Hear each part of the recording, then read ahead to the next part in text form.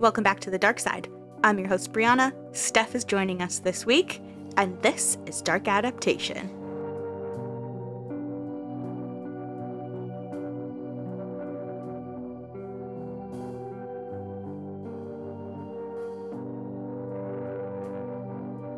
Welcome to episode 13. Just a reminder to everybody, Elnaz Hajtamiri is still missing. 2 weeks ago in our 11th episode, we covered her case and delivered all the information currently available, so make sure you listen to that episode to familiarize yourself with her story and help bring her home. This week, we are talking about a disappearance. Yes, we are. So, Dyson and I noticed that we have a lot of Australian listeners all of a sudden, so Cool. I decided I would pick an Australian case, and this one is, I guess, really popular there. Like, a lot of people know this story. It was a really big deal at the time, so that would be an interesting one to cover, get our perspective on it. Yeah, I remember seeing this on 2020. You told me. I thought it was Dateline. I was like, I remember seeing this episode that sounds just like what you're telling me. Yeah. And yeah, you remember that it was 2020 from your research. Mm-hmm. And so it's going to be interesting. I'm so happy to be here on the dark side with you tonight. It's a stormy night. It is windy, rainy, spooky. Yeah. Very seasonally fitting to be on the dark side, where it's always better to be on the dark side. I'd say. We make it fun. Oh, yeah. It's a good environment. Tom and Eileen Lonergan were a married couple from America. They had waited for the perfect day to go scuba diving in the Coral Sea at St. Crispin's Reef, a popular dive site on the Great Barrier Reef, 25 miles off the northeast coast of Queensland, Australia. January 25th, 1998 arrived, and they headed out with the rest of the group on the scuba boat The Outer Edge for their diving trip. Miles from the shore, they surfaced after spending nearly an hour underwater to find the Outer Edge was nowhere in sight. They called for help, but there was no response. Floating in the middle of the ocean, with nothing to hold on to but each other, they hoped that someone on board the Outer Edge would realize their mistake before it was too late. But the boat never returned for them. They were abandoned at sea, with nothing and no one in sight. It took 2 days before anyone realized they were missing, and a search was immediately launched. The search efforts yielded some of their personal belongings and gear, but Tom and Eileen were never seen again.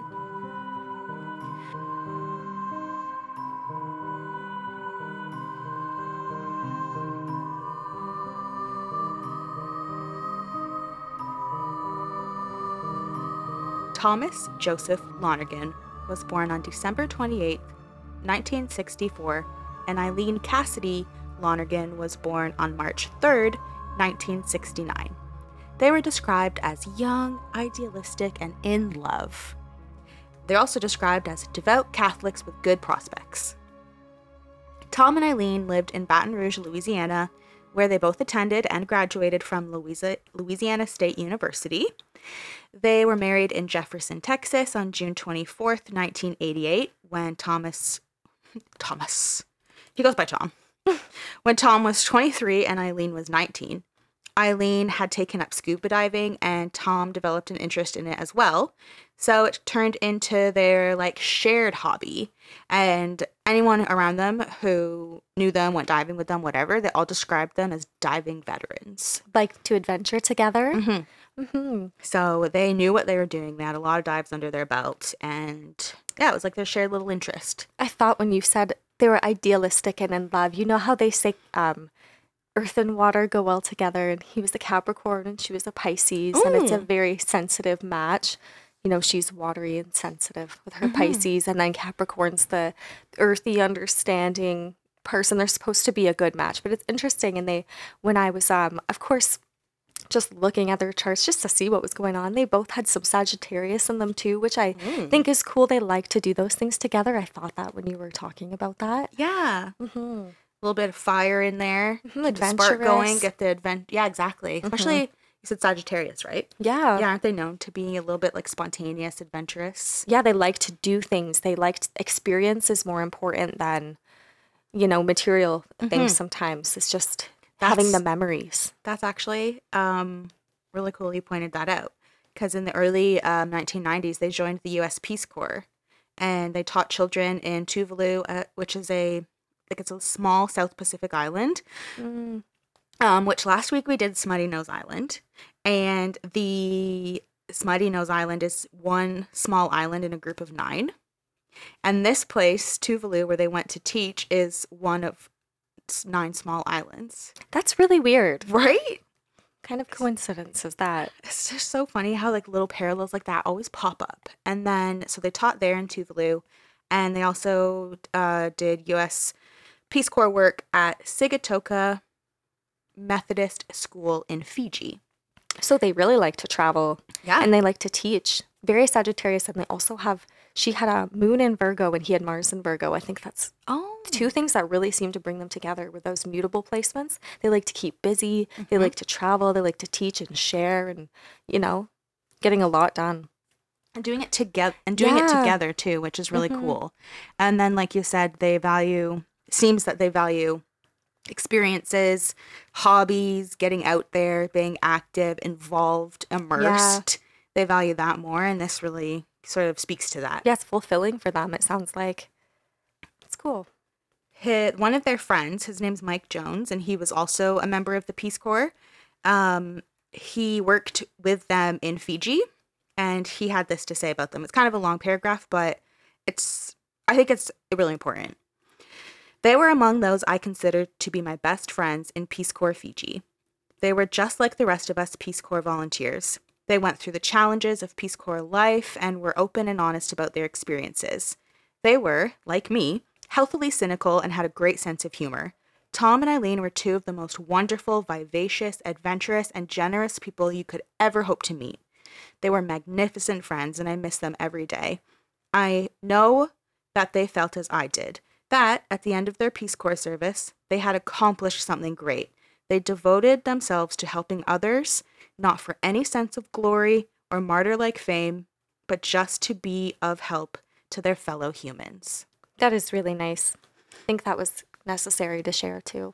Yeah, so you can see this is their friend's perspective, someone who spent a lot of time with them in a really important part of their life, in their volunteer work, being in another country, working with children, making friends, and just seeing like they were real people. Yeah. Having a sense of humor, feeling happy for the work they were doing, just overall devoted, and hearing that they're good friends, good people to have around. It's just nice to get that inner perspective instead of, especially cases like this that at the time are so highly sensationalized, you kind of lose that personal touch and the fact that they were real people. They had other real people as friends and family.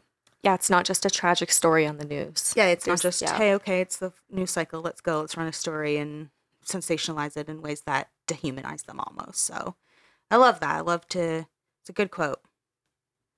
So by January 1998, Tom and Eileen had plans to make their way to Hawaii and settle down, but they wanted to travel a bit more first. And so they decided their next stop would be in Australia. Because where they were, Tuvalu and Fiji are like on the right near there, right on the same coast as Australia and stuff. So they were like, well, before we make our way all the way back to the States, then let's just stop here. It's so sad that that's like a spontaneous decision that you think is going to be fun, and then it is not as fun as you thought it would be. I know. Like, that's just so, to putting yourself in their shoes. Mm-hmm. You would just be so regretful that you made that stop. You just went home. Exactly, especially since that was the plan. But they were like, you know what, we got time to kill before we go back to America or wherever. Let's stop here. So it was on January 25th, and it was a part of this 3-month holiday before they, like I said, were going to go back to America. And they were determined to dive the world's largest coral reef system, the Great Barrier Reef. And they had waited 10 days until the weather conditions were perfect for the dive. They were like, this is something we've always wanted to do. We need it to be the perfect chance. When are we going to have time to come back here and do this? Oh, wow. So they waited 10 days to make sure it was like just ideal. So Tom and Eileen departed their Cairns hostel in a bus from BTS Bus Company. This BTS Bus Company comes up later. I tried to figure out what BTS stands for, but I don't really think it stands for anything specific. It could stand for a lot of things, but this company is essentially like dedicated to like shuttle, like transferring like and taking people on tours and stuff, especially if you're not from the area. It's kind of Okay. what this company does. So they Just some type of tourist service. yeah, just like almost like a shuttle bus. Mm-hmm. So it was normal for people to go to Port Douglas, which is where they were leaving from to go on the diving trip. So this was like a normal bus that would take people out to Port Douglas, and that's where they were booked on this dive charter boat, the Outer Edge. Mm-hmm. And for $160, the crew would take divers for 3 dives on the Ribbon Reefs, which is a stack of broad shoals that run along the Great Barrier Reef. What's a shoal? It's essentially just like the cluster of islands. Oh, okay. So that is, I'm pretty sure it's a cluster, I think, just in the sea.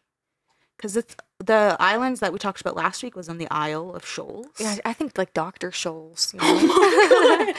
Like what? They went I've out there never actually heard to that. see if they could find any lone shoe inserts floating around out Yeah, there. I'm sure there are. Yeah. Where is it that like shoes wash up on the shore and they still have feet in it? BC. Yeah. I believe it's BC. That So it was would be happening. it would be this same ocean then, the Pacific Ocean. Yeah. Whoa. Imagine you're just having it's your first date and you're like on a romantic walk on the beach and you're like, oh shit, someone lost a Nike and there's a foot in it. Yeah. You're like, I don't know if this is this a sign? Oh. Yeah. Sorry, this date isn't working. It's a bad omen. I can't continue with this. I'm going home. Yeah. Okay, I love this game. So it was $160 in 1998 Mm-hmm. to do this this trip. They take you out. You get 3 dives. What do you think that is today? It's Australian money. I don't know if that makes a difference to you because I don't know the I don't exchange know rate or anything. But No. I'm gonna guess though $280. whoa, that's a really good guess. Oh, okay. It's $296. Oh, awesome. Oh, Okay. you looking at my notes? Turn the screen away. But you're like, I can't get it spot on. I'll just ballpark it. Let me just casually guess. It's a guess, yeah. I'm so proud of that though. No, that's impressive because I love this game. Usually I'm really bad at it. You just gotta trust your gut. Don't think about it too much. Yeah, my first thought was 300 and then I was like, no, that's too high, but it Oh, would have that been would've really been- close. Would Yeah. have been closer. You gotta prices right it. Yeah. Gotta Trust that gotta first. go a little higher than lower. Okay, so they arrived at Port Douglas, which is an upmarket diving and sailing town, and they boarded the Outer Edge, which is a 12-meter boat that was licensed to carry at least 26 passengers, and it was under the control of a guy named Jack Nairn. So I say at least 26 because the amount of people that were on this specific trip was 26. Mm-hmm. So well, I don't know if that's the max it can carry, but it can handle Yeah. that. Exactly. So the Outer Edge headed out with the 26 passengers. They traveled 58 kilometers northeast to St. Crispin Reef. Tom and Eileen did 2 dives on the reef in this area, and then around 3 p.m., a third dive was started at a dive site called Fish City. So random. You said, is this their last dive? Last one. Okay, when I cast the chart for the day, I did 3 p.m. I don't know why, but I thought I'm going to do 3 p.m. It sounds like a diving time to me. I've never been diving. I don't know anything about it. Maybe my 2020 knowledge from like 10 years ago when I watched this, I just remembered intuitively, but that's the time that I looked at That's for wild. their dive. That's wild because usually when you're looking up stuff, you usually pick noon as a safe spot. I know, and I was going to, but I thought, no, I feel like you wouldn't really, like the sun's right there. I feel like you would scuba dive maybe. You probably do, but I don't know. I thought 3 p.m. and I'm going to go with it. Plus, especially because all you really knew about this, that was not buried in the recesses of your mind, Apparently. is that they were left. So it must be the last dive. Yeah. So that's really It made good. sense. Yeah, your to me. subconscious reasoning there was really impressive. So yeah, it was around 3. That was Okay. their third dive of the day, which is their last dive. The first 2 was in this same area near the St. Crispin Reef. But then for this third one, they moved a bit. I don't know exactly where they moved, but it's called Fish City, which is just really cool. So it's probably like, I don't know, I just picture like Finding Nemo, and they're all in Same. the reef down there. With there's and little, like, almost like roads with the schools of fish traveling, and they're all, yeah. That would be so cool to see. So for this third dive, Tom and Eileen advised the diving instructor, her name was Catherine Traverso. They said, you know what? We're going to go off and do this one on our own. We're going to go and do our own thing for this one. It's the last dive. We're quote unquote diving veterans. And it's, I guess, not really something out of the ordinary. If you are an experienced diver, a lot of experienced divers would sort of opt for this decision. Like they did the first two with the group. Mm-hmm. They got a feel for the area. They were like, yeah, let's go do the thing on our own. And so they headed off together, and that's the last time they were ever seen. They were just swimming away calmly. Just keep swimming. Just keep swimming. I was going to start speaking like a whale. That was good. They just sound like Jax. Oh, I'm going to kiss him on his little face. he's so cute.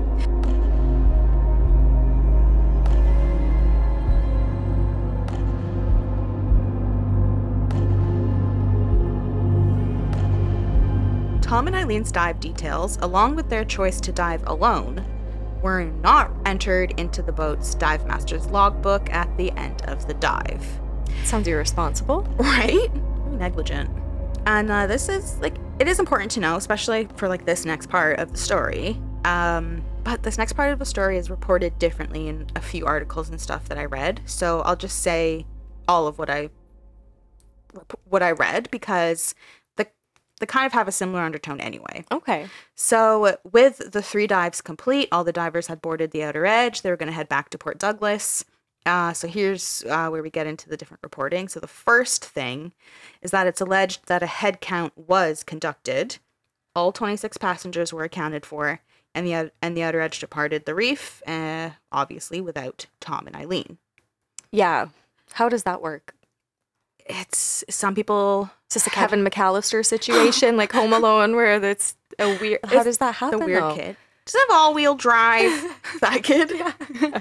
I guess because some people say that they were on the boat, but they jumped back in, and they Suicide mission. which right. Like that would be though. That is one of the theories too. Oh, okay. There's a bunch of wild yeah, theories. not to jump ahead. No, it's okay. People were probably thinking it anyway, especially if you already know this case. Like, that is something people speculate on. So, what I was saying about how they think that maybe they did jump back in, one of the things that was reported here is that they did a head count. They only came up with 24 of the 26 passengers that should have been on the boat. But that's when someone said, oh, yeah, 2 divers jumped back in the water. And the crew kind of looked around and was like, I don't see anyone in the water. So they just adjusted it to 26. And then they were like, we must have miscounted, whatever. And then they headed out. And then there's one of the passengers that was on the outer edge. His name's Richard Triggs. He later told the inquest into this whole situation that, as far as he remembers, there wasn't even a head count done. They just left the dive site. I'm inclined to believe that. Me too. That just sounds more realistic to me. Like, to actually edit the paperwork, that's extreme. Like, that's so irresponsible. If you know that there's divers out there and then you were to, like, falsify that and leave them on purpose, that sounds, I guess it could happen, but I feel like it was just comfortable thinking, yep, we've done this so many times. I'm sure everyone's here. Let's go. Yeah, and there could be, like, truths in each one of that reporting. So maybe they did think they miscounted, or maybe they didn't even count. Yeah. They just did what, like you're like saying, a they lazy got, count. Yeah. It looks like everyone's here. Exactly. They just got comfortable, kind of looked around, and was like, well, I don't see anyone floating in the water still, so let's go. Oh my God. So I'm with you. I'm kind of inclined to believe that they didn't even really do a head count. No, because how would you leave?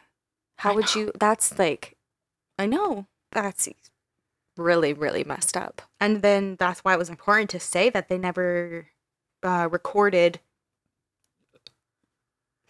Oh, that one is so gross. Orange juice. Oh, no. So that's why it is important to say that they never even recorded anything in the logbook. Because if you did, then you would know, well, Tom and Eileen themselves told the instructor, Catherine, that they were just going to go off on their own. should Yeah. be reporting when, teams come back or are moving on to another site and stuff. But I don't know. I just don't think did a head count. Not an official one. It's reported by Christopher Coxon. Here's his job title. Ready? Acting Senior Inspector of the Department of Employment, Training and Industrial Relations in Queensland. Okay, that's about like that leaves me wondering. Okay, what do you do? Hey, well, you see, I'm an acting Senior Inspector at the Department of Employment, Training and Industrial Relations in Queensland. Wow. Like, cool, official. So he reported that the Outer Edge had previously left dive sites without carrying out a head count to ensure that all divers were back on board, which is what you should be doing. But that kind of which goes in line with what we are saying. It makes sense that they probably did not even do a head count. Mm-hmm. How hard is it to just do the head count, log 26 people? Like, just get an attendance list beforehand and do like old school, like, Yeah. 5th grade.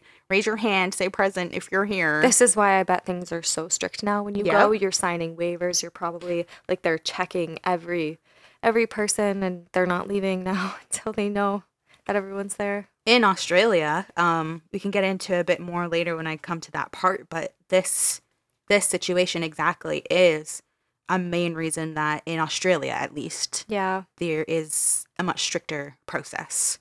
So, I mean, it sucks that something like this has to happen to people Yeah. for reform to happen, but you can just sort of glass half full, at least there was something that came of it. Yeah. So when the Outer Edge got back to Port Douglas, it docked. The crew noticed there was a bag and 2 pairs of shoes left behind by someone, a passenger or two, since there's 2 pairs of shoes. They didn't investigate it further. They just put the bag and the shoes in the lost and found. Okay, then. If that isn't wild enough, the boat was missing 2 tanks and 2 weight belts. Equipment used by the divers. So there's 2 pairs of shoes, a bag with personal effects in it on the boat, and equipment for 2 divers is missing. And then there was potentially only 24 passengers on board, but then when they were leaving the dive site, conducting that head count, there should have been 26 passengers, and now you have a set of 2 things missing. Yeah. It's just This is so negligent on their part. Just make sure your head just like hurt. Like, what? You know how we've talked about the outer planets having control that are outside of our hands? Mm-hmm. This day, January 25th, 98, the sun was in Aquarius and it was wedged between Uranus and Neptune. And Neptune was at the very final degree of Capricorn. The sun was, let me take a look here. I want to say at the 4th degree, and then you had Uranus at the 8th. Yeah. And so the sun was in between them. And Neptune is associated with the ocean, and also with it being such an elusive planet, things get lost. Things that you don't see, things that you just can't find, things that don't make sense. Like, we actually just had Sun conjunct Neptune last Saturday. It exacted. Oh. If you felt weird that day, overwhelmed, like you're driving and people are doing things that are ridiculous, you're thinking, why are you doing that? Not even looking where you're going. Mm-hmm, mm-hmm. Me and Orlando were out and we were just like, people are being ridiculous. But Sun conjunct Neptune can make it where people are just not thinking about what they're doing, higher chances of things like going unseen. Exactly. Or you might lose something. Like, those things are just heightened. But the sun being wedged between those 2 planets that day, those 2 outer planets, I just almost feel like they were like at the mercy of like what was out of their control. Uranus like being so unexpected and kind of related to accidents and things that you don't plan on happening. Like, you cannot plan for Uranus. And then Neptune, the ocean, mystery, the disappearance, going unseen, like, and the fact that people were like, oh, look, there's equipment here. Oh, look, there's lost and found. Like, let's just get rid of it. Let's just get rid of it. Like, that's so Neptune, like being swept under the rug, people not really seeing what's in front of them, ignoring it, not thinking clearly, making bad decisions, and bad results at the hands of other people. And there's Tom and Eileen. Yeah, just in the middle of that, and the moon was in Sagittarius that day as well, which just, travel, adventure. It's this free loving, supposed to be a good time when you think of the positive side, but the negative side is losing your freedom. Yes. When there they are, like, lost at sea potentially. It's really creepy. And the devastation of them having planned for the perfect Yes. day, waiting 10 days Yeah. to do this and picking literally the worst time, and then all of those things working against them. The fact that they're in the fucking ocean. Yeah. The negligence of the people around them being out of their control. They can't control that boat and what people decide to do with it, take No. off without them. And then the glaring red flags that are right in these people's faces. Like, Yeah. hey, stop and think about this for a second. Stop being so watery and negligent about it. Yeah. Like, it's right here. There's signs right here if you just stop and read them. Yeah. Really creepy. And then, yeah, just how like Neptune and the ocean all I are know supposed to work together, but it's out of your hands. 'Cause Yeah. it's the outer planets and just it's just, I just can't get over the fact that they waited 10 days Yeah. for the perfect time. And they were probably so excited about this. They looking were. for the beautiful weather, and then something totally unexpected, and you cannot plan for what happened. And it's just one of those Especially you're feelings. used to this. They're diving Yeah. veterans in the eyes of a lot of people. Mhm. So of course you obviously can't plan for it anyway, but when you're so comfortable with your hobby, it's what you do. Yeah. And then to think it's obviously something that could happen, but it can't happen to us. We know what we're doing. Yeah. That's why they opted to go out alone. So Yeah. third dive, it's the last one. We've always wanted to be out here. We're in the freaking Great Barrier Reef. Let's go Yeah. off and not be like micromanaged. Let's do it on our own. And then you never come back. Yeah. That's just horrible. It's really scary. So that bus that I probably spent a lot more long. That bus that I spent way too long trying to explain, BTS.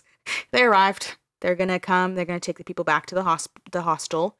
And so the bus driver, his name's Norman Stigant. He went to the bus's office between 5:30 and 6 p.m. that day, and he reported to the owner, her name's Corinne, that Tom and Eileen weren't waiting for him when he arrived at the wharf in Port Douglas. He reported that he looked around for them.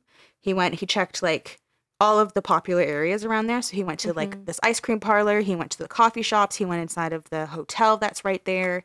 Anywhere that he thought, hey, maybe they could be posting up or shopping, whatever. Yeah, maybe they went to do something random. Yeah, like let's wait for the bus and go and grab a cup of joe and check out the gift shop or something. He didn't find them anywhere.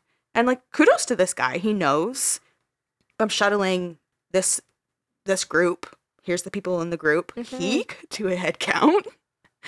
Yeah. And he was like, shit, I gotta go and find them. I don't want to take off without them. And he did this part, even went and reported it to his boss or the owner. I don't know if they're interchangeable, but to the owner. And was like, yo, I did not find these two. So Corinne, she reported that she phoned the Outer Edge dive charters. She spoke to a person there. She thinks that it was the owner of Outer Edge, this guy named Tom Colwyn. And she later reported that she couldn't remember exactly what they talked about, because I guess in that moment, why would you remember everything? But she clarified that the overall tone of that conversation was that it's not Tom's fault. He can't control what people do. Like, they can leave without them. And I don't really know exactly what that means. If them is the charter, like once they got back to the port, then they could just leave. So even though they weren't waiting for the bus, that's no one's business. They could have just gone off and done their own thing. I don't know. Either way, the overall tone of the conversation was not my problem. Yep. So I just good on this company. They were like, well, let's just do our best. Let's try and locate them, because we do know they were supposed to be on this bus with us. And everyone else that was supposed to be on the bus from the Outer Edge was. So where are they? Yeah. Good on these people for actually giving a shit. I know. Yeah. It was just something that really shocked me. Because I don't know, just think about any time that you've been on a bus, or anywhere really, not like counting like a school trip or something where you're going to have a teacher that's interested in where you are, because they should be. Just a guy who's shuttling a bunch of grown-ass people. Yeah. And he was probably had a feeling. Yeah. Some people just maybe that day he was like, I don't know. These people seemed so except like they would be back. This doesn't make sense. Right. And there was a ton of people that had reported like afterwards, after the fact, that Tom and Eileen were obviously all anyone ever has to say is how nice they are. Yeah, and they sound so responsible. Yeah, how excited they are. Multiple people that talked to them that day and the days leading up to it were like, no, they're the nicest people. They're so pumped. They're excited for this trip. Like, probably, I don't know how many people were on the shuttle, but probably would have made an impression with the driver. Yeah. Being like, these people are pumped. Yeah. Now and they wouldn't just like run off. Like, they're too, they were too polite to like just not show up for the bus and just leave people hanging. Yeah. I don't know. It doesn't sound in their character from what you've... I agree. It doesn't sound in their character, but there is people that think they... People just don't, That will make that's more work for their day to give to call people and to try and find these people. It's easy to think they're on vacation. They're probably just having fun. Did something spontaneous. Right. On January 27th, so that's 2 days after the Outer Edge had returned to Port Douglas without Tom and Eileen, the crew on the boat decided they would open that bag that they had found, the one that they had put in the Lost and Found. Oh, finally. So inside they found Tom's wallet, the couple's clothes and passports. Yeah. And Tom's glasses. Like, do you think if maybe you looked sooner that you would have realized that and not thought that they were out, maybe having coffee or ice cream or something along the strip that day instead of on their bus? Yeah, the wallet's there. Yeah. They can't buy anything. No one's disappearing without their passport, most likely. I don't know. No. Glasses? Tom can't even see if he doesn't have his glasses. And he has glasses. Like they're... So does he have, like, prescription scuba? Like, goggles or something? I don't know. Must, right? I would think so if this is... Like, they aren't, like, novice. Like, they are pros. They probably have, like, the best equipment. Yeah. They're like, no, we got my handy-dandy spectacle. Unless he put contacts in. Yeah, maybe, because he would have had goggles on anyway. Yeah, I don't know. I don't know how it works. I feel like if in this case, he would have had... Oh, obviously, we have no idea. But I like to speculate that he has really cool prescription scuba goggles. So, they found this stuff in the bag. It isn't, like someone left behind some gum. Like, it's important things. So, concerned, Jack Nairn, he called the owner of the hostel in Cairns where Tom and Eileen had been staying to see if they had returned. Yeah, they hadn't. Surprise, surprise. So it was at that point that Jack called the police, and it's estimated that at this point it was 51 hours after Tom and Eileen were left at sea. Oh my God. 51 hours. And by then, like, that's, you know already that it's too late. Yeah. So on January 28th, the search for Tom and Eileen began with the aid of the police, the Navy, civilian divers, anyone who was in the area to help. They went. And in total, it was 17 aircrafts, 2 helicopters, and countless boats that were involved in the search efforts. And in total, they searched a 3,200 square nautical mile area of ocean and coastline. And after more than 2 days in the ocean, the couple most likely would have drowned or been eaten by sharks, is a huge one people think. I actually was thinking that when we were talking, like, I was going to say to you, do you think it's possible that they could have been eaten? But it's definitely possible. I don't think that personally speaking, if they were eaten by sharks, I don't think that's why they died. I think they would have drowned and then maybe been eaten. I don't think they died because they were attacked and eaten. Yeah. I think that they just sadly drowned. And you don't find bodies. It's kind of easy to think, well, maybe they were eaten, that's why they were never found. But there's a lot of, water. It's probably easy to just go missing. There's a ton of people that get swept away or whatever, and you never see them again. Yeah. So I think that is my opinion. Sadly, no trace of Tom and Eileen was found. And after 3 days, this search was called off, which makes sense because they had the Navy involved. They had police, aircraft, and stuff. Like, 3 days is a pretty generous time frame to be looking with all of these, like, major players in the game. So this was called off. I think it was more or less reduced. So you still had civilians out there looking. Police were still looking, but it wasn't so wide scale. Yeah. The police determined that the currents, they probably carried Tom and Eileen, like, far away. The currents can just literally take you and you have no idea. Yeah. And so they would have most likely been so far away from that original dive area Plus, there was a bunch of debris on the shore and in the water because there was like these recent cyclones that had happened. So it made spotting anything of value really difficult for the search team, especially from aerial views. Yeah. Because there's just debris everywhere. So you don't really know if you can check every single thing you see. You would hope. Yeah. But with all of the debris, it makes it hard. So they were like, okay, we got to call this off. So despite this extensive search being called off, clues would be discovered over the next few days that offered glimpses into the lives of Tom and Eileen as they floated at sea, alone, abandoned.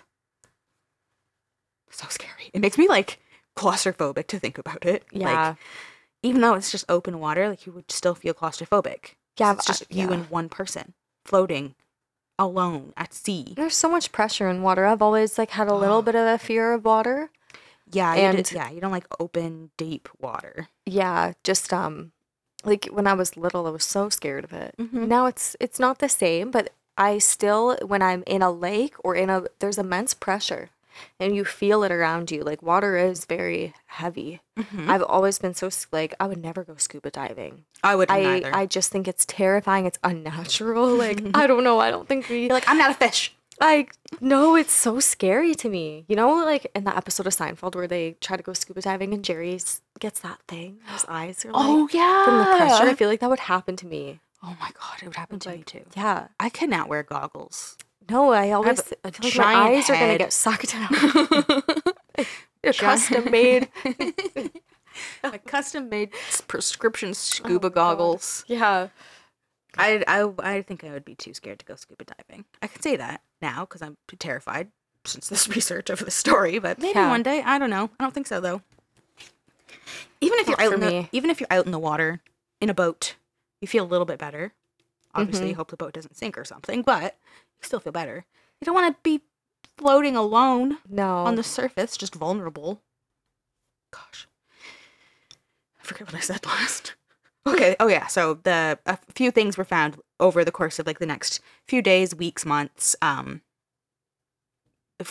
belonged to them, that kind of offered, like I said, glimpses into their last moments floating alone and abandoned.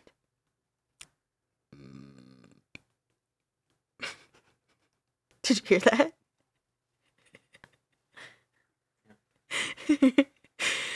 In early February, a woman's wetsuit matching Eileen's size, description, all of that, it washed ashore in North Queensland. Upon examination of barnacle growth on the wetsuit, it was determined it had likely been submerged in the ocean since January.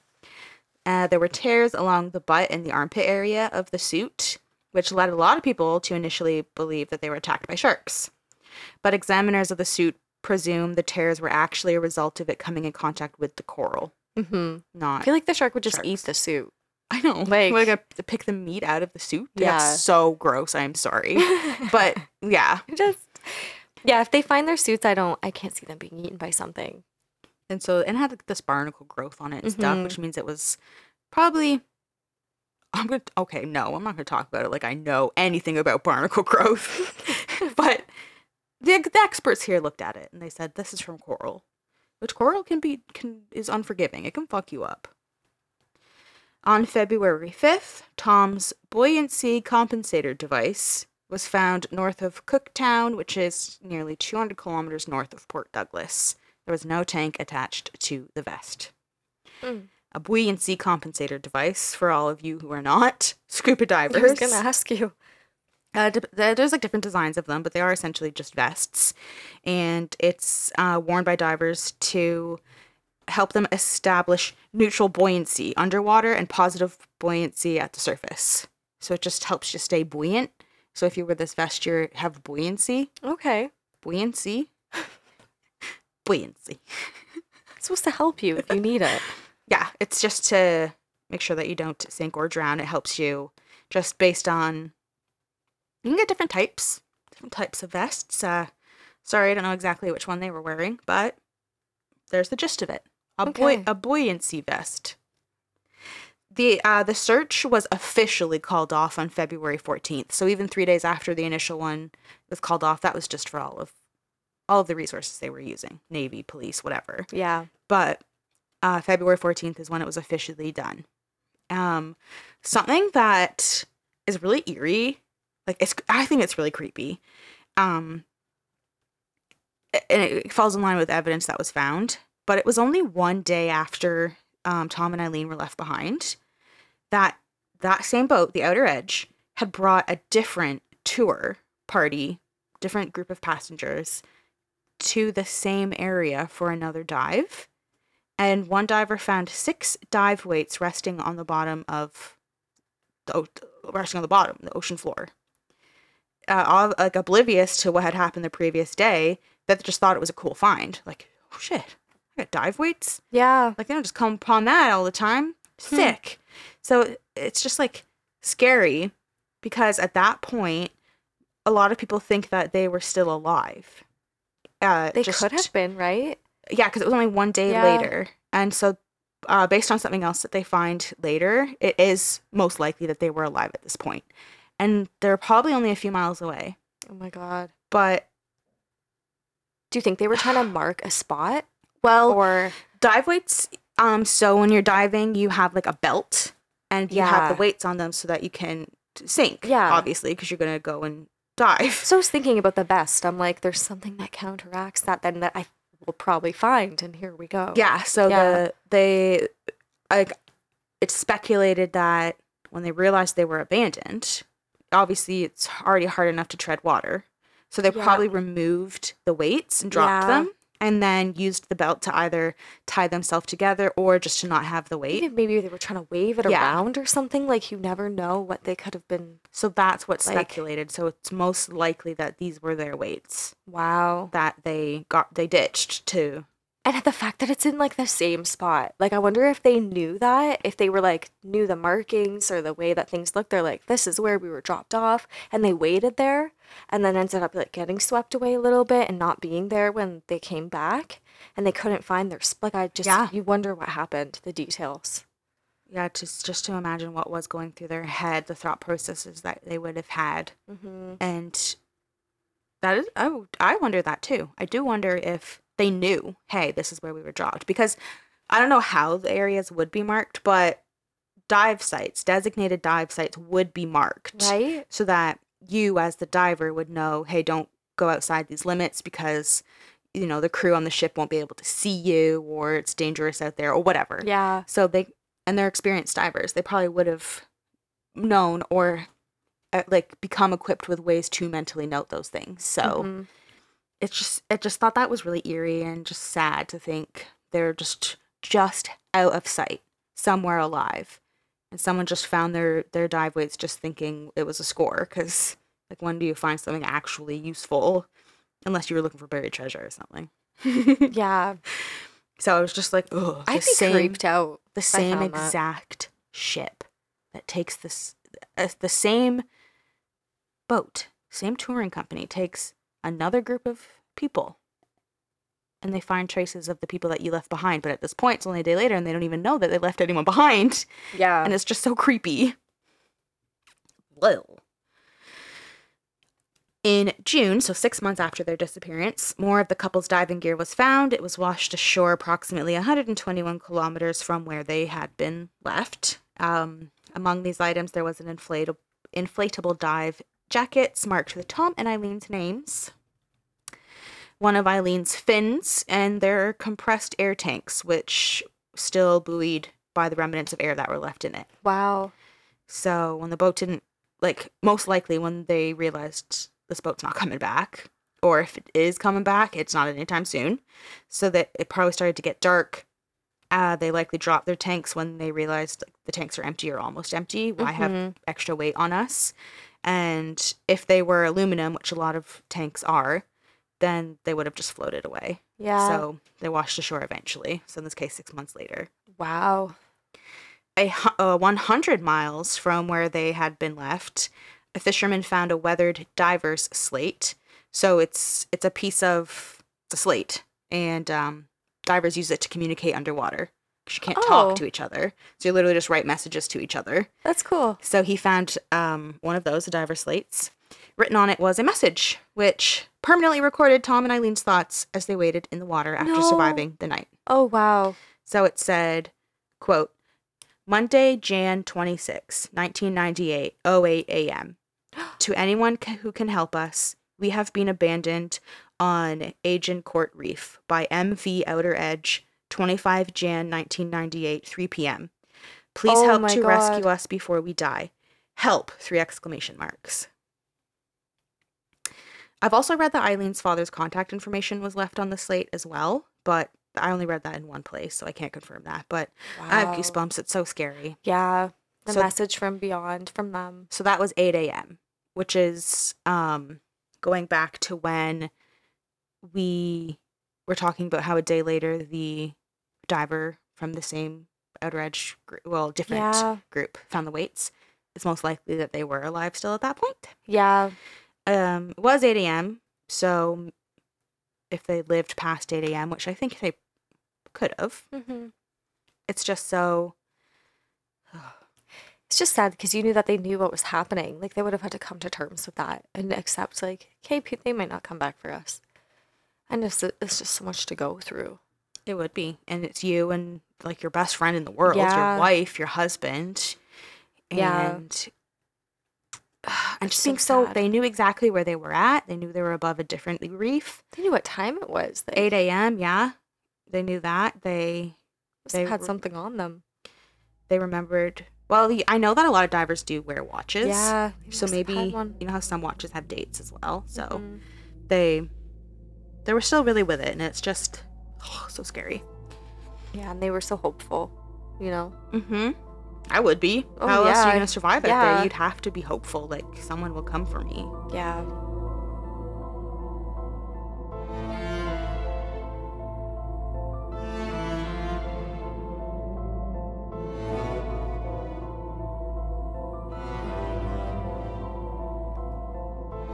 Coroner Noel Noonan ended the inquest into the disappearance of Tom and Eileen, saying they had drowned or died of exposure after being left at St. Crispin Reef. He said they likely died sometime between 8 a.m. on January 26th and February 2nd. Oh, whoa. So 8 a.m. comes from the fact that that slate was found. That's a large gap, though. That's days. Oh, imagine. That's really sad. Horrifying. Just you and your loved one just stuck, waiting for help. On Friday, October 10th, 1998, Noel Noonan formally charged skipper Jack Nairn with manslaughter for the unlawful killing of Tom and Eileen. He's the one that was commanding the boat that day. In court, Noel Noonan said, quote, "The skipper should be vigilant for the safety of passengers and ensure safety measures are carried out. When you combine the number of mistakes and the severity of the mistakes, I am satisfied a reasonable jury would find Mr. Nairn guilty of manslaughter." So the trial began on November 8th, 1999. The prosecution experts speculated that, based on the state of the gear recovered, the couple had not likely experienced an animal attack, but rather succumbed to delirium resulting from dehydration, which caused them to voluntarily remove their diving suits. Without the buoyancy provided by their gear, they testified the couple would have been unable to tread water for long and would have drowned. I think that makes sense, especially think about people who succumb to hypothermia. Yeah.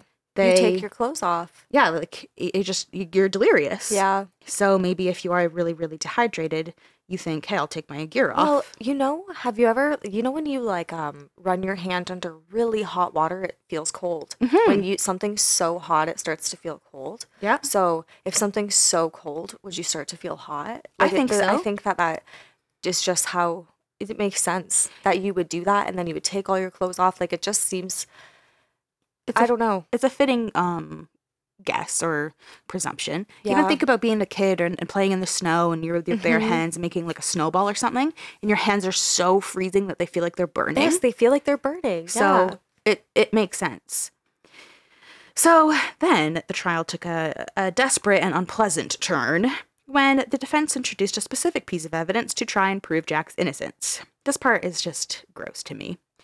So this guy named Graham Houston, the counsel for the operators of the Outer Edge, he shocked everyone when he brought up the idea that Tom and Eileen's death was actually the result of a double suicide, or it was actually because Tom murdered Eileen before taking his own life.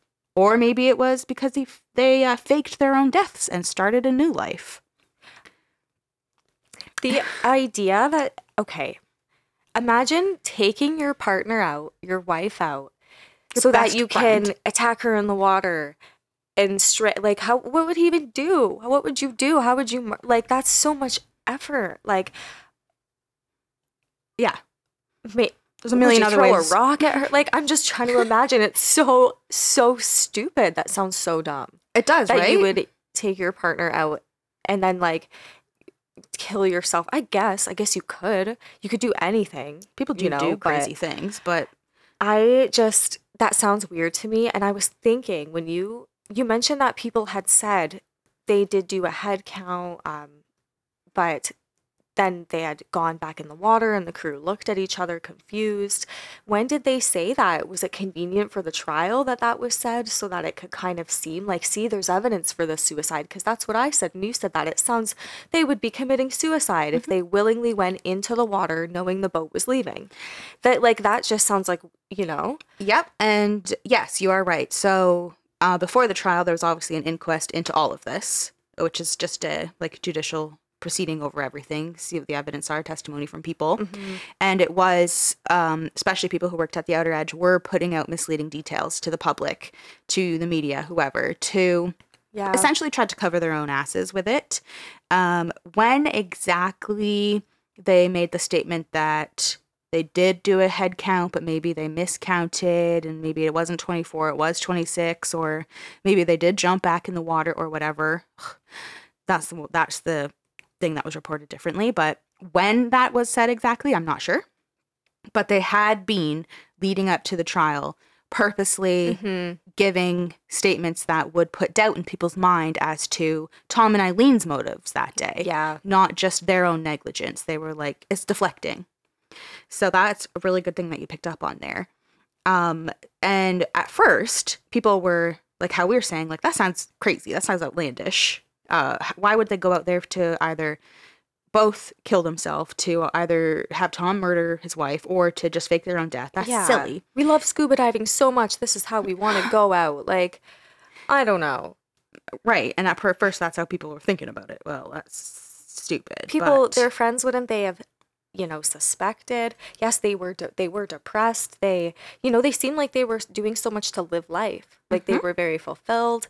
They were, and that's not to say that it doesn't happen to people, because that's not, you don't know how people feel, but it just does not seem realistic in the... Right. It seems a little extreme. Like, why go to all these measures to carry out whatever plan, especially in this case, the defense is saying it could be this, it could be that, or it could be this. And we know that. Leave the people that you love with questions like that, I don't know. It's just doesn't seem right with their character. Like, I don't know. I just don't believe that with the way that they've been described. And their family felt the same way. So the defense, when I said, like, I just find this part gross, it was because they then, quote unquote, melancholy passages from Tom and Eileen's diaries were raised as evidence and read in the courtroom. That's so invasive. Yeah. How did they get those? Well, they were found in the hostel that Tom and Eileen had been staying at. Oh. So and some of them were written shortly before they had disappeared, and allegedly the diaries hinted at personal troubles, and some entries could be interpreted as disturbing, I guess, based on who you are and whatever. Some of the entries are available. I'm not going to read them. I didn't even put them in my notes because I don't want anyone reading my fucking diary. No, It's so invasive and a gross tactic. You're literally you're grasping at straws. So let's try and make ourselves look better by making these people look worse. Yeah. So, according to Eileen's parents and family members, the diary entries were taken out of context, and both sides of the family were really upset that their personal thoughts and feelings were just plastered everywhere for people to read, to interpret, to analyze. Yeah, and twisting their words, too. That's just horrible. And the family, the coroner, Noel Noonan, and the Port Douglas police claimed that the only passages that would validate the theories brought forward by the defense were leaked to the press, whereas the majority of the diaries remain unread except by those who were close to the case. So because the entries were leaked to the press, it just resulted in all these people kind of siding with the theories the defense had about, well, maybe it was a double suicide, maybe it was murder, maybe it was a faking of a death to get away, start a new life. And then it also messed some stuff up because it resulted in all of these quote unquote sightings of Tom and Eileen. And it really kind of hampered everything. Yeah, I don't think that they would have left that message saying we've been left behind, help, Right. if that wasn't the truth. And they were, I know, and then it's just like, I understand what you say. It's disgusting. I think it's the really... lengths that they're going to, just probably because they don't want their business to be affected. They don't want to be blamed for this and sued or whatever their concern is. They don't want, it's just selfish. They're just thinking, let's try and raise our profile while diminishing their profile, because if we make one of us look better than the other, then maybe our story will prevail. Yeah, and I think the oversights that were happening that day with the Neptune, Uranus, things that weren't being seen, and Saturn really represents accountability and consequences, and you can't really escape the actions that you take, right? Saturn that day was forming a very harsh aspect to Mercury, and kind of makes me think, Mercury really represents, I think, how they were feeling in that moment, like the fact that they were left behind. When you think about the thought process that failed them, they were unfortunately not, there was a huge oversight there. Right. They really fell between the cracks. And when you think about consequences and the fact that they were alone out there floating, and they had their equipment, like nothing could save them really. And they left this message behind, Mercury, that's what I was getting at with that. Right. They left this message behind, and it didn't reach anyone. And it was kind of at the hands of these people, outer influences that you can't control, things that restrict you, that stop you from being able to, Saturn is there. I think that came to mind because of the trial going on right now, when you think about consequences. Yeah. And there wasn't really justice here, it sounds like. Saturn, unfortunately, is a strong force in this case, impacting Mercury, impacting the ability for their message to get out, and like the practicality, logical part of it, where it says, well, let's not interpret anything too deeply here, just at face value, logically, does this make sense as negligent? Yeah, it does. But you have all these outside forces where they literally fell between, like, it's so sad. It is. There's so much oversight, and just it's not right. And how you're saying, well, it sounds like there wasn't justice here. Well, at the end of the trial, Jack Nairn was found not guilty. So, not surprised by that. Eileen's father, his name is John Haynes. He actually ended up traveling to Cairns for the hearing, because remember, they're from Louisiana. He said, quote, "The defense attorney used those diaries to absolutely slander, to absolutely destroy these two people's reputations. I was disappointed in the verdict. Verdict. I was disappointed in the verdict. I felt like the jury didn't believe that they were dead, and to me, that was the essence of this trial, was to prove that they had died." The Skipper's Dive Company, Outer Edge, they did face separate charges under workplace health and safety laws, and the company did plead guilty to negligence. They were fined $27,000, and then they ultimately went out of business. Oh, okay. And so, like how you're saying, well, it sounds like justice wasn't really served in a lot of cases, and a lot of people were disappointed with this verdict. Not just the family, just people in the public in general. People were like, well, I just feel like it's not a verdict we're happy with. So they felt a fine of $27,000 on the company, and not sentencing those responsible was a huge mistake and was not justice at all. A lot of people also felt the court and the jury thought tourism money was more important than holding Jack and Outer Edge responsible for their negligence. Yeah, there was greedy people here. I think that people being selfish, and when they probably realized that they had been left behind, I can't imagine that day, like, that no one knew. Someone must have said, hey, there was people here that weren't here, or that aren't here, that were here before. Like, and I feel like people were just trying to protect themselves, their jobs, and the fact that, like, it was 51 hours, I think you said. 51 hours. It could have been an hour, it could have been 2 hours, could have been 10 hours even, if someone came forward and was like, let's actually call, or like, Even think about that bus driver who was looking around. Like he tried. He's like, I know there was two other people I'm supposed to take back. They're like, No, we can't. I don't know. It's not our That's responsibility. We already brought them back to so. shore. I can't tell you where they went from here. It's not our problem. And then How to can you not think, be held responsible for that? How can, like, that doesn't make sense to me.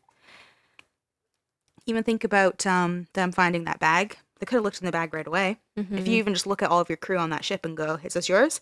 Yeah. Joe, is this yours? Jim, is this yours?" They just threw it You could have just aside. opened Like, it then. Open it. It's on your ship technically, or your boat. Just open it. See what's in it. You'd find out that it's people's passports, someone's wallet, their glasses, yeah. essentials to especially a tourist. Yeah. And why wouldn't you look? Because when you find something, often people will look to see whose it is. Maybe there's a number you can call and say, hey, I have your stuff here. Like, that's normal. You can, like, that's how you return things to people. You Or- could have, it's just so weird that they didn't look at it. Doesn't make sense. I'm just thinking about this now, and I hope it's not the case, but what if they did look at it right away? I know. And like, then it realized, sounds like, oh, fuck, these people didn't come back. So then they just put it in Lost and Found. yeah, like, doesn't it kind of sound ugh. like there could be something cover-up weird? of Like, some kind? people sound selfish here. And when I look, just at that day, if you were to make a judgment based on this day, just when I look at it and you look at Saturn in Aries, very personal sign. Saturn is in fall in Aries, doesn't like it there because Aries is very focused on the self. And Saturn, that means that when there's consequences, they're very personal. Like, you're going to have some unfortunate consequences there. So just when Aries Saturn is there, having the impact with Mercury, and then Jupiter is conjunct Mars in Aquarius at a critical degree. And Jupiter is your sense of justice. Right. And Jupiter is, I think, overpowered in a way here. I was just with going to say Mars that. there. It's kind of overshadowed for sure. Yeah. And just looking at that, if you were to think, is there justice that's served here? Or is there people with good intentions, at the hands of who left them at sea? When you look at that, it really seems like very dark. You've got Jupiter and Mars there. Like, that's a negative force there with a sense of justice. Like, was there people kind of trying to Cover it up or something. Yeah. And then think Is that about possible? how you've been talking about all of the outer influences. Yep. And how They're the wedged Saturn is a little between. bit more overshadowed, and they're wedged between then. It Uranus kind and of Neptune points there, to yep. that. Maybe on the day that outer edge boat came back, maybe they did look in that bag. Maybe an hour after they came back from the reef, maybe immediately, and could have just put it in Lost and Found as a, you know what, not my problem. And then that goes to speak to Tom and Eileen being left in the middle of the fucking ocean Yeah. with stuff out of their hands. Someone could have came back to look for them, but they didn't because it's easier for them to sweep it under the rug, which is very impacted by their Neptune aspect, right? Yeah, the fact that you could take something like mystery hidden. Yeah. Absolutely. So Neptune. It's just I didn't think about that till right now, when maybe they really did see it right away what was in that bag. But instead put it in Lost and Found. I hope that's not the case. I really do, but who knows? We will never know. Either way, it's, maybe there's no conspiracy that way, of a cover up. But the negligence. It's good to ask questions anyway. Yeah. The negligence is Either way, apparent no matter what. Because when you put yourself in the position of finding these items, not knowing who they belong to, did you not have, like, it just makes me think of their system. Like, don't they have the names of everyone that's out there? Like, how aren't they doing these head counts? How are you getting away with that? And maybe that's why they tried so hard to bring up journal entries and this and that, just so they are like, hey, we know that we were running our business like shit. Like, obviously we weren't doing a very good job. Either way, they lost everything financially. Like, their business went under. I read it didn't even, sorry. I was just going to say, I read in one source that they closed it after they paid the fine, or maybe so they didn't have to pay the fine and then reopened it. Oh, like a bankruptcy I don't thing, and then I can't confirm that. I did read it in one source that they reopened under a different name, but it was all the same people. That's just throw shitty. that out there. I don't know. Yeah. But it's, it just is so suspicious when you think of, maybe people are just that negligent, that in their own heads, that everyone's so concerned with themselves in their own world, except or maybe for you get comfortable. Yeah. You're like, dude, we're tourists. It's a tourist industry out here. It's Port Douglas. We're literally an upmarket town. It just is like, so. Maybe they just got comfortable. But again, it's like I had said that too earlier. How hard is it to keep track of 26 people? Could it just Aren't been there, like, old what are school people getting attendance paid list? for? Yeah. Well, like, isn't there someone to do that? That just seems standard. Like, this is 1998. It's not like that long ago. Right. Like, are they that like, I don't know. It's just so weird to me. Maybe it was a time where it was, Or it maybe just not doesn't enforced fully, heavily. Maybe there was supposed to be processes, yeah, but maybe it just wasn't as enforced. But the good thing is that because of this, Noel Noonan, he recommended that certain dive safety reforms need to be introduced, yeah, including head count confirmations, a lookout who remained on the boat during dives, and new identification measures. And it worked. yeah. So today, the requirement is that captains and dive masters independently confirm each head count. All passengers need to be back on that boat. All of the doors are closed, and everyone is in their seats. The crew watch the passengers to ensure that nobody's leaving their seat, and all of the crew members separately conduct a head count, and then they meet up and they compare the numbers with one another. So it's really thorough, Yeah. especially in comparison to procedures from 1998.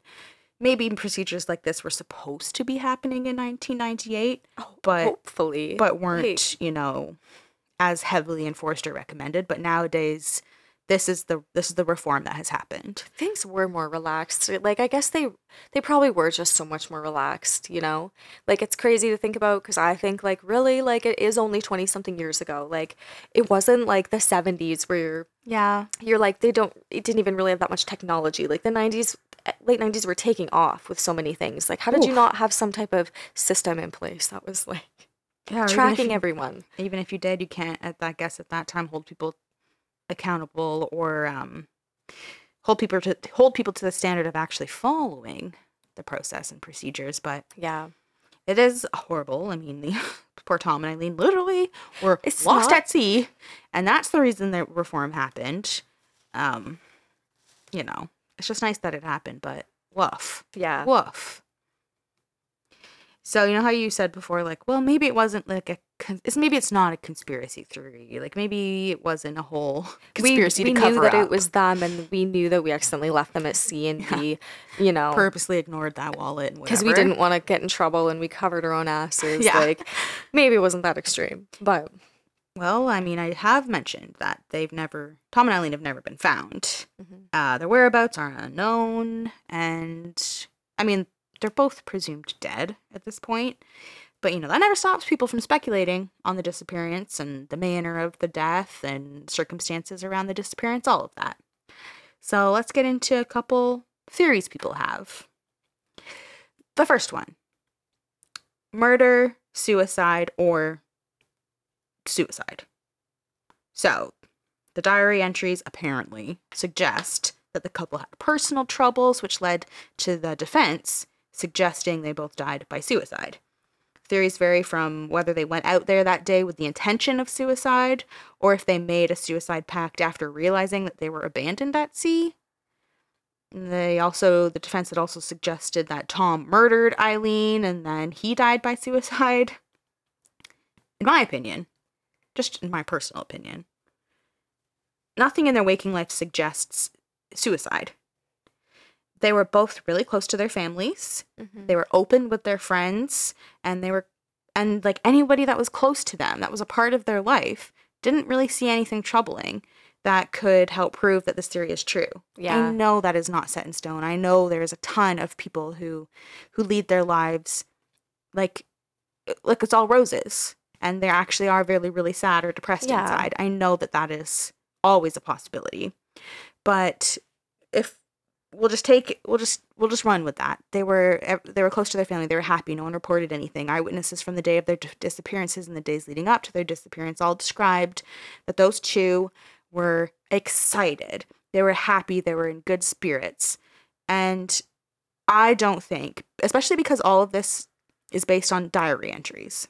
Yeah. I don't think that you should take anybody's diary entries as gospel. I would hope that no one would read my diaries one day because I know right now, like, oh my God, I've definitely written some things when I was feeling a type of way, or if I was like, just anything, like you venting or you talking about something is not like you have to get stuff out. Like, journaling's therapeutic for some people. Yes. Like, some people are very self-aware and they like to talk through their emotions. It helps them work through things. Like, that's normal. And I would fucking pray to God that someone didn't look at some of the things and be like, oh, she was feeling Look at this. This And then, says she hates herself and she thinks she's stupid and she wishes she was dead and she's gonna jump off her balcony. Like, I don't want anyone reading that because, like you're saying, all excellent points. A lot of people use diaries, or you don't have to call it a diary, maybe journaling or just making notes in your phone, anything like that. It's therapeutic. It's a way to Yeah. vent. It's a way to express emotions that you don't want to put into other people because they're not necessarily 100% true, pure feelings you always yeah, have. it's not your whole identity. To Exactly. take that and then make it, this is who you are. You said this. We're going to use it against you. Like, that's not right. Plus, people don't write in their. I don't mean. No, that is. I'm not going to speak for all people. Just from But personal yeah. experience, I never write in down that I'm so fucking happy. I had a great day because I don't journal all the time. If I decide I'm going Yes. to journal, it's because I've reached a point in my mental state where I feel like I have to export it all. Just put it down. Yeah. Get it out of your system, and then typically I throw Write it away. about certain, yeah, I totally relate to that. But I'm Yeah. not writing like I had a great day today. It was beautiful weather and I got to cuddle my cat and I went Yeah. out with my friends. Like, no, I'm not writing that. No. I'm writing when I feel like I'm at death's door. That's, yeah. So it's just I don't think you should ever take somebody's diary for gospel, let alone use it against them. Yeah. People who are not even around to defend themselves, and their poor family has to sit there and hear their sister, their daughter, their loved one. Yeah, and you know that they wouldn't want that out there. And you would just Yeah. hurt for them thinking like, oh my God. Exactly. Now your business is out there, like people are putting words in your mouth, speculating about you, and you can't speak for yourself, and like just that would be so That's sad. the thing that drives me the most insane is that they can't speak for themselves. Because sure, Yeah. you can have family that you're close to, that you speak to all the time, who can maybe give testament or speak on your behalf a bit. But at the end of the day, no one knows you more than you. Yeah. So like just to not even be able to speak for yourself it's just such a greasy move by the defense, and it drives me insane. And I can't believe that you can still go out there and find those diary passages that they used. I can't believe that they were allowed to be used as evidence. Because they, yeah. like, why was that allowed? Do you think that would be, It like, that's, I don't know. It just goes to show how, I mean, I can understand and empathize with a town or a state that is really only on the map because of tourism money, being a huge tourist industry. Mhm. I can imagine and understand how that would be impacted if you had a case like this. But I just don't think that playing dirty like that, being greasy, trying to downplay the reputation of people that you don't know about, that at the end of the day, regardless of everything, you left them out there. Yeah. You should take responsibility. You should. Like, did they ever even apologize? No. Like, that's so messed up. Not even the fact that they couldn't even be like, we didn't mean for this to happen. We are so sorry that it happened, though. Like, you couldn't even say that.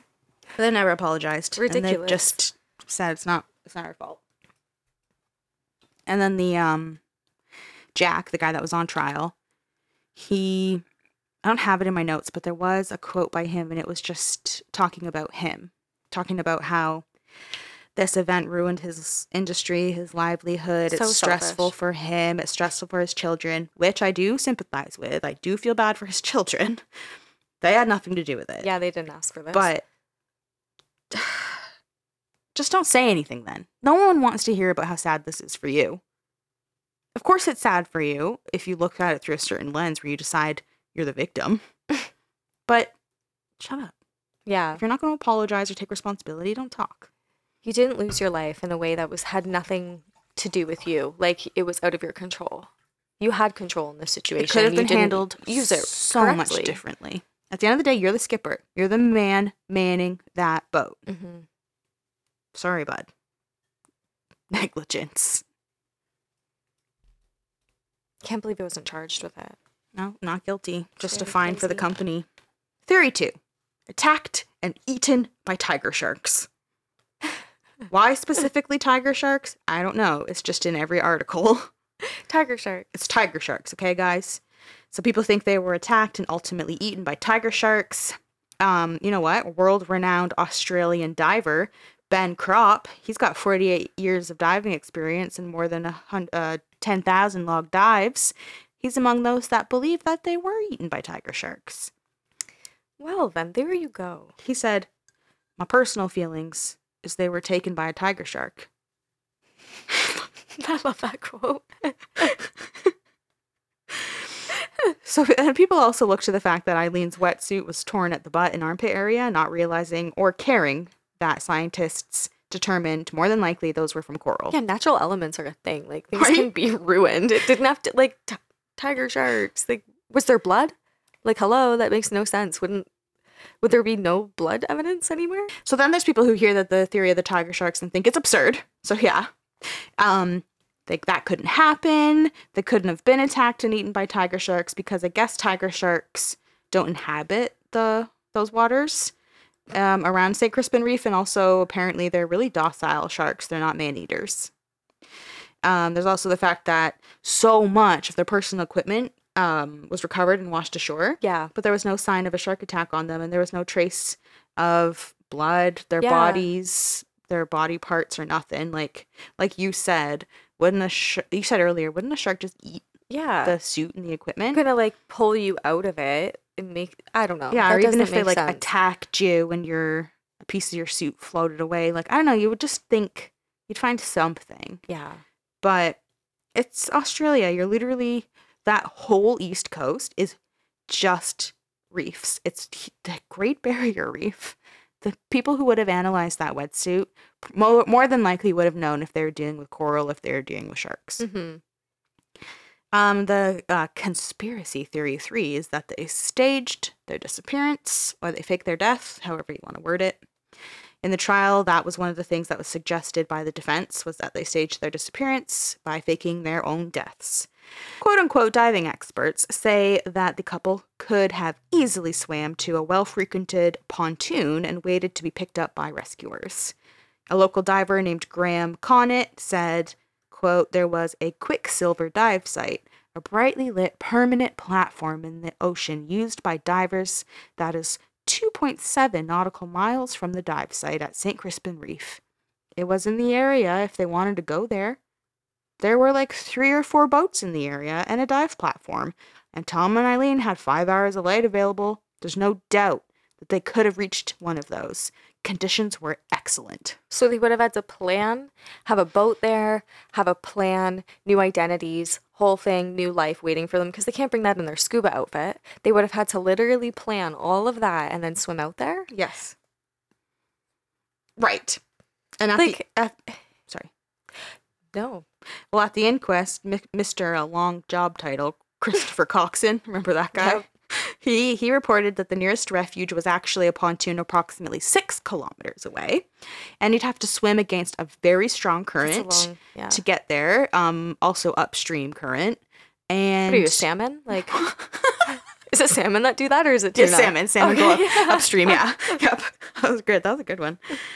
They'd have to swim against this really strong current, which would be nearly impossible, especially if you're fucking exhausted, having been treading water.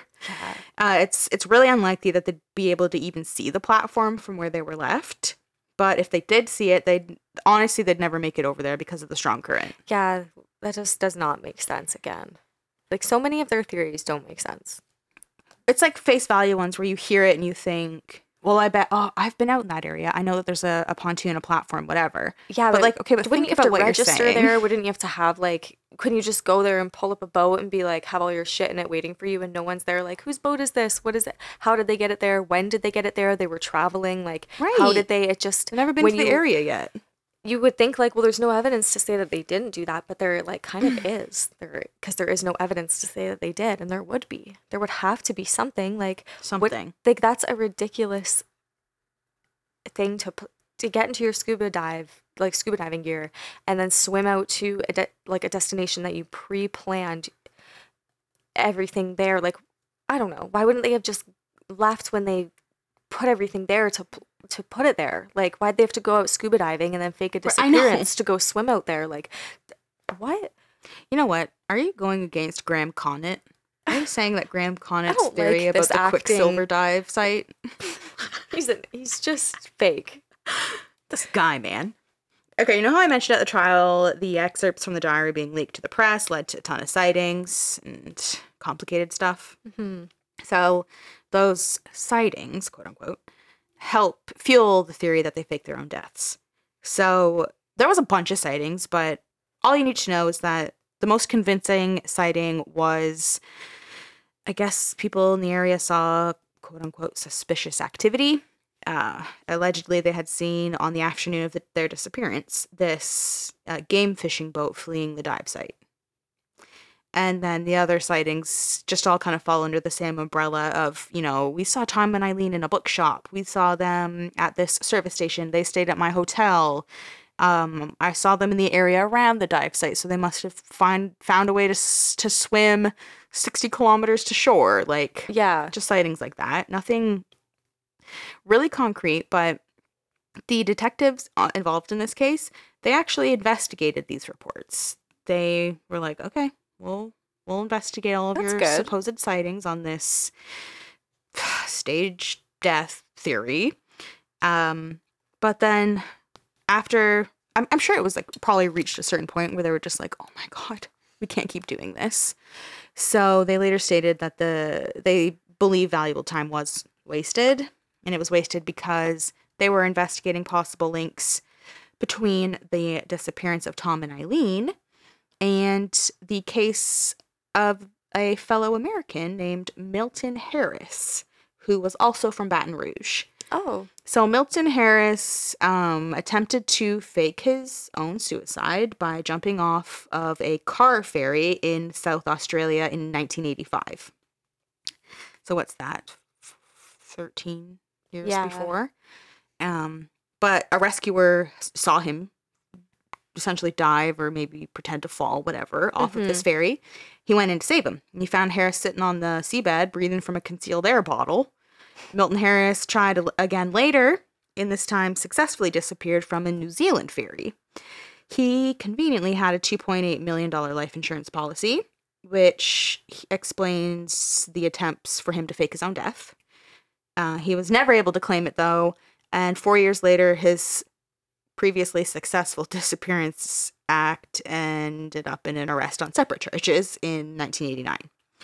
So Detective Colin McCallum said that despite the fact that all three people were from Baton Rouge, so Milton, Tom, and Eileen, just because they're from Baton Rouge, Louisiana, it doesn't mean that there is a link to the two incidents, and he dismissed the idea that Tom and Eileen had somehow faked their own suicide, calling it nonsense because of a few reasons. Their bank accounts were never touched, and the diving slate washing that washed ashore suggests that they didn't plan their death. They wanted to be rescued. Yeah.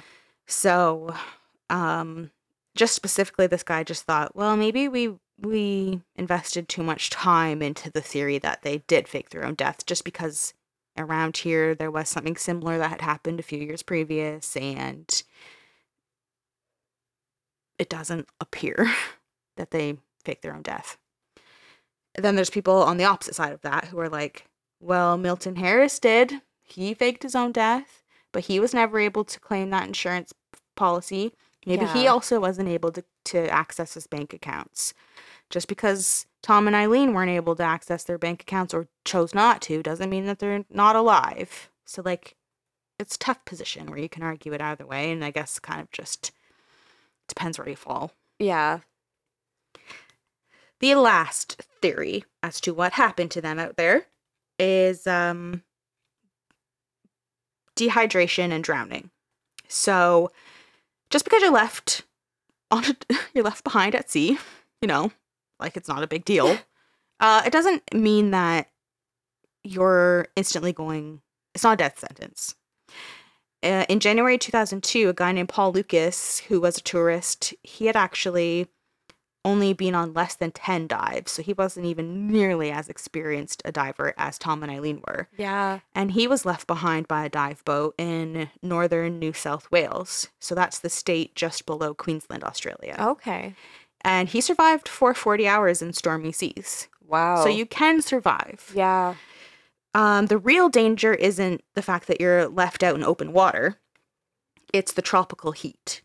So without fresh water, someone floating in the middle of the ocean may dehydrate long before rescue aid is available. Yeah.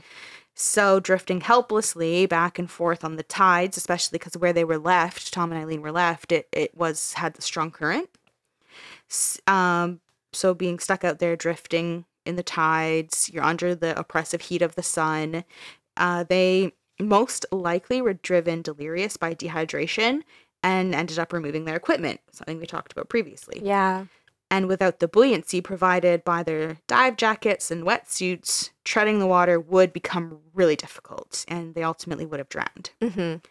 So John Haynes, that's Eileen's father, he does believe this is the case. He thinks that they became dehydrated and disoriented and ultimately succumbed to drowning, where they were possibly eaten by sharks because of the drowning. Mm-hmm. And obviously, my opinion doesn't really mean anything, but I do think that that's what happened. Mm-hmm. Especially because when you dive, there's an area that you are supposed to stay within. I'm just putting myself in their position, and I believe that it probably is easy to get caught up in how cool it is.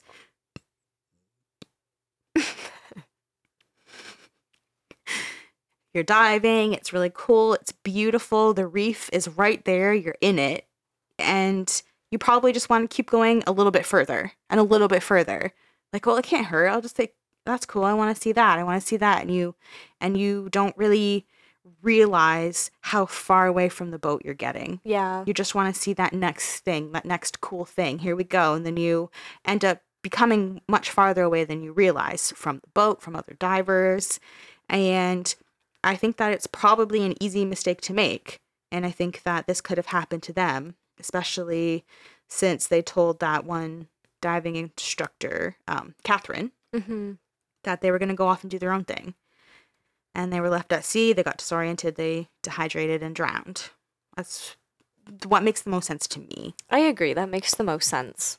Especially because they were always described as veteran divers. They were just probably comfortable. They felt they were in their element. You don't realize, okay, we've never scuba dived here before. We don't really realize the certain conditions, the current, all of that. Yeah. They could have easily just got involuntarily like overwhelmed, like just stayed down too long maybe, or swam too far away. Yeah, lost track of time. Like, or what if something little happened? Like, what if they they did go too far and then maybe one of them got a little bit swept away by something. They had to find each other. Like, maybe there was something that happened that was like, we don't even know about. And that's why they didn't make it back. Like, I'm sure Exactly. it wasn't intentional. Something had to have happened when they were out there that stopped them from getting back. Like, that they lost track of time, they were interrupted by something, maybe it could have been anything, because we don't know. Nothing on them has been recovered. So what if like you had found their body or something? What if like one of them got stuck in something? Like, one of them got know. stuck, or maybe their watches were defective. Maybe they weren't working, so they looked at it and realized, oh, it's been 3:10 for how long? However long, yeah. Oh, fuck. So we surface and... Yeah, so true. It could have been a small malfunction. Like something that was, And it was the third dive, right? So the first two were in the same area at St. Crispin's Reef. And then they had moved, I can't say for sure how far away. Yeah. But it was a new site, Fish City. They never dove down there at all, ever. But then to choose to opt into diving alone on this last one, that's different. It could have been any sort of small thing. Yeah. Any sort of small thing. We'll just never know, because they're not here to tell us, and we don't really have any other evidence to help maybe explain the timeline of events they went through, other than we know their last dive was at 3. Yeah. And we know that the following morning at 8 a.m., they wrote on that diver's slate. You know how a lot of people were disappointed with the verdict because they felt the court and the jury were only thinking about tourism money and how the trial would affect the industry and stuff like that? Yep. While the publicity surrounding the case could have led to disastrous effects for the Queensland dive industry, and a lot of people were really worried. Nearly 50,000 people work in Queensland's barrier reef tourist trade, which is worth $4.3 billion. Wow. Australian dollars. And it hosts nearly 4 million day trips every year. So it is a huge part of their economy. Yeah. High-profile cases like this one, like the one of Tom and Eileen, it could have ruined local operators and their businesses. Especially in this case where Tom and Eileen's disappearance hadn't been an unavoidable accident. It was mostly due to negligence. Yeah. So dive boat crews were supposed to conduct a head count before departing, count every diver going in and coming out of the water, and then carry out another head count before the boat leaves the dive site. But obviously this did not happen because Tom and Eileen were not accounted for. Mm-hmm. Officials, premiers, other dive businesses, they were all openly worried about the economy and the industry. And so the media ran with that fear. And they published the stories to push the narrative that Tom and Eileen faked their own deaths because they had access to those very specific set of diary entries. They were trying to distract people from the truth, which is they were actually left at sea and never seen again. Yeah. The risk of people being too afraid to go diving was too great. And they didn't want to face that reality because essentially this entire economy is built on the tourist industry. Yeah. And when I was researching this, it actually, I don't know if you know this story. I'd heard about it a long time ago, so I'm kind of foggy on the details, but and I think of Seinfeld when the lady from the Outback who said the dingo ate her baby. Yeah.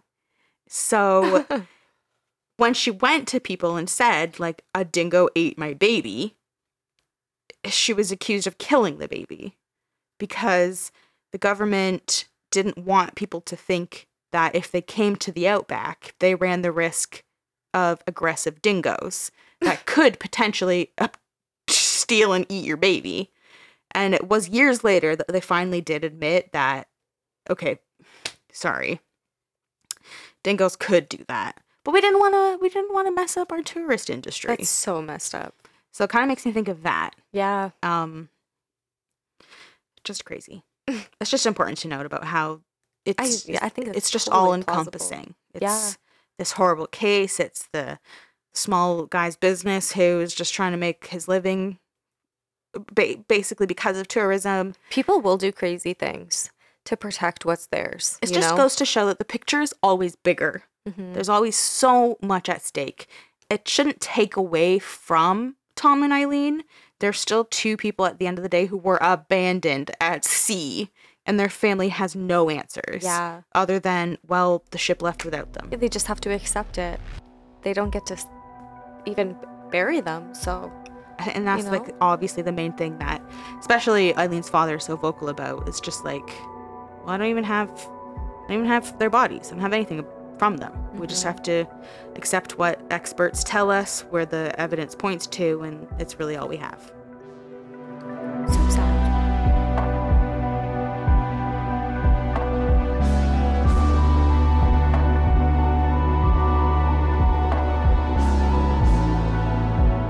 In 2003, the movie Open Water was released, which was sort of inspired by Tom and Eileen's disappearance. It's a survival horror thriller about an American couple who go scuba diving while on vacation in the Caribbean, but the crew on the scuba boat accidentally leaves them behind, so they're stranded miles from shore in shark-infested waters. It grossed $55.5 million worldwide, in case you were wondering. Wow. People are hit or miss on the movie. The overall consensus is that the movie is okay. It just shouldn't be labeled as being quote-unquote based on true events. Yeah, like that's misleading, as if they know what happened to them. Right, and that's just like how people feel about it. Like if they wrote like a review or did a paper on it or some shit. Yeah. But the writer and director of the film has said like it's only kind of inspired. Inspired. Yeah. Like I read about their story. I never intended it to be any sort of documentary about their lives. It just had an inspiration. So I'm with you. It should say inspired by true events, or just don't say it at all. And people who can draw the line, draw the line. Yeah. But you can say in an interview, you know, this is why I wrote this. So that's a lot of people's main main beef is that don't say it's based on true events then. Yeah. When Eileen's father heard about the movie's release, he said, as far as the movie's concerned, we're not interested. We won't see it. Yeah, I was going to say, what are they getting money from this? But if, why would they? It's not. I wouldn't. But I just don't know why they even had to mention them then. I know, that's the thing. It's like you obviously just did it for points or extra publicity attention, or something to say it's based on true events. Then obviously people are going to be like invested. Like, yeah, this is terrifying. Holy fuck. What's really cool, so he's Eileen's father, John, he's like, yeah, we're not going to see it.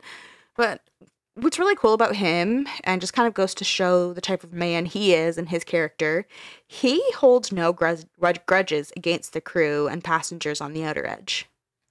He said, quote, I don't have any hard feelings against anybody because it was an accident.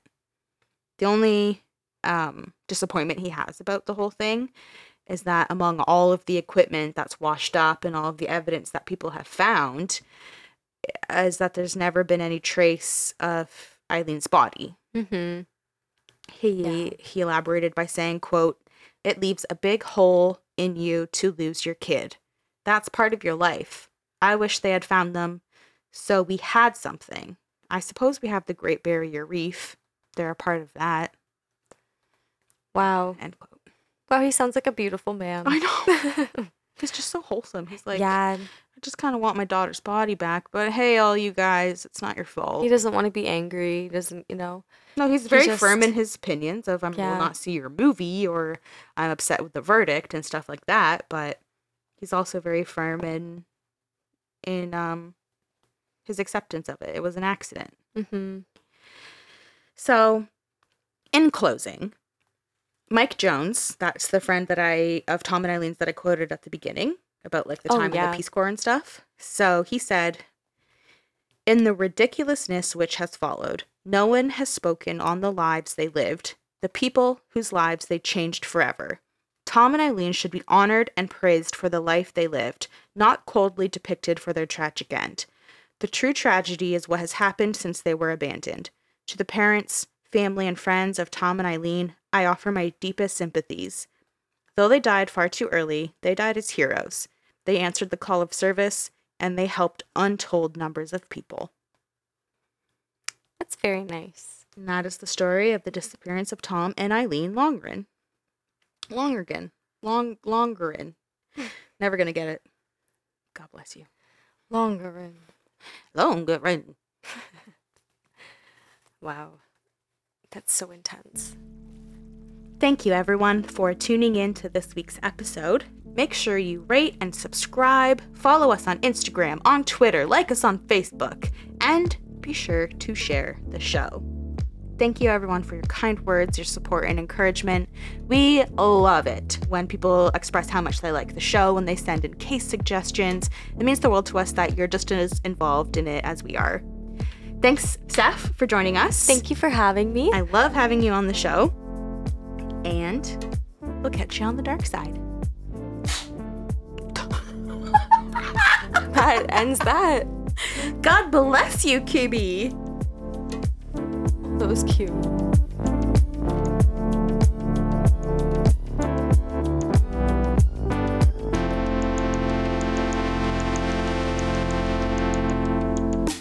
Tom and Eileen. Oh, no! Come on, Eileen. Oh, something in this moment. You mean everything. 2003 film.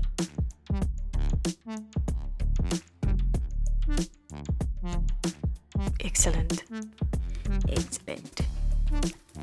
my god, the sound. Your paper hands. Your hands that are 100 years old. Whose hands did you steal? I told you. I need O'Keefe's working hands. Oh, I used to use that all the time. It's apparently good. No, it is. Yeah, when you work in a warehouse. Disgusting. Your hands are disgusting. Disgusting. All right, Tom and I... You crackled, bitch. That's gonna be your parting gift. You're gonna leave and I'm gonna be like, here's some O'Keefe's working hands. So you don't scare everybody up there. You dry. People from Southern Ontario have gross hands. I thought it was humid there. Like, what's wrong with you? You could have my hands that are perpetually hot and sweaty. It's way worse. Mine are just dry.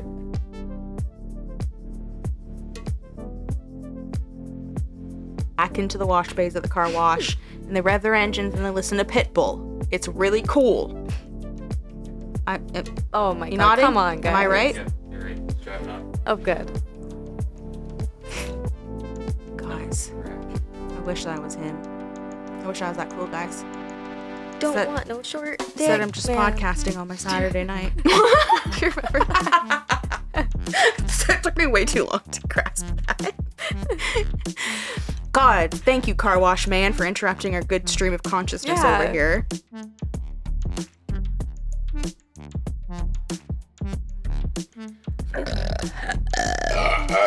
Whoa! Synchronicity. Whoa, on the same bird wavelength.